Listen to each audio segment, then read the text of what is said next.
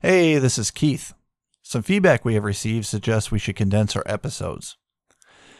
Our episodes will probably always be between 30 to 60 minutes, but in the process of researching our regular episodes, I see many cases. I've put together what I call eCrimeBytes nibbles. In computer land, a nibble is a half a byte. That's a little nerd humor for you. Nibbles will consist of a few minutes highlights of each case. We won't have a set schedule for these nibbles either. I first started releasing these nibbles on YouTube, and they were liked well enough that Seth and I thought that the audio-only audience might enjoy them too. Let us know what you think. You can contact us through the top menu of our website, which is eCrimeBytes, spelled eCrimeBy as in yellow, TES.com. eCrimeBytes.com. And don't worry, our regular episodes will continue as regular as well. Now here is an eCrimeBytes nibble. Hi, ever heard of swatting? Swatting is the act of calling in a false emergency such as an active shooting or a hostage situation. The address of the fake emergency is usually a victim's home, school, or work. Swatting is usually used as intimidation. Stick around to hear a case about a 20-year-old that swatted over 20 times across the U.S. and Canada.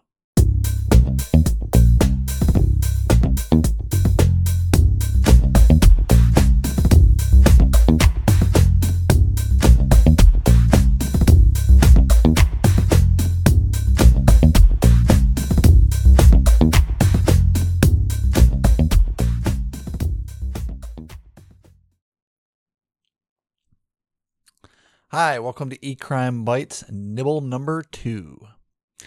A federal indictment claims that Ashton Connor Garcia, 20 years old, made more than 20 swatting calls to law enforcement between June and September of 2022. It's alleged that Garcia targeted victims in California, Georgia, Illinois, Kentucky, Michigan, Minnesota, New Jersey, Ohio, Pennsylvania, Tennessee, and Washington. In Canada, he swatted in Edmonton and Alberta. Garcia gathered personal information about his victims and threatened them with harm, demanded money, or sexually explicit content. Sounds like a real piece of work. Garcia used voice over internet technology to disguise his voice and used false identities to make fake reports to non-emergency police numbers. He falsely claimed that he placed explosives in particular locations, as well as claimed individuals committed crimes such as murder, rape, and kidnapping. Voice over IP phones are virtual phones on the internet that aren't real phones, but they have a phone number and you can text and make calls from them. So that's what he used in this scenario.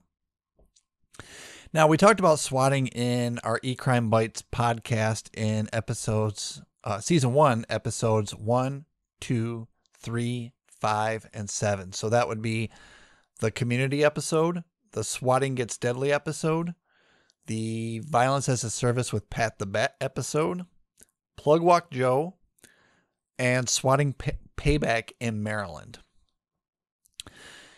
You can also look at the swatting category that I have on my blog. I have a bunch of articles on just all different types of swatting cases, and I'll put that link also with all the other resources here.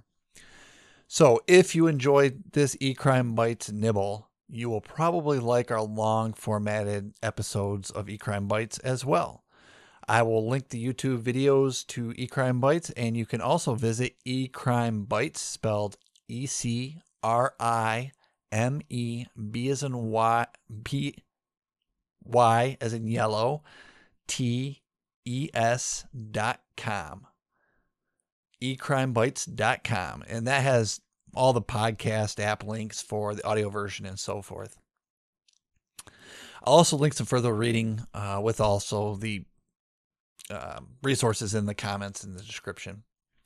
So I look forward to seeing you on the next video. Thanks. Bye.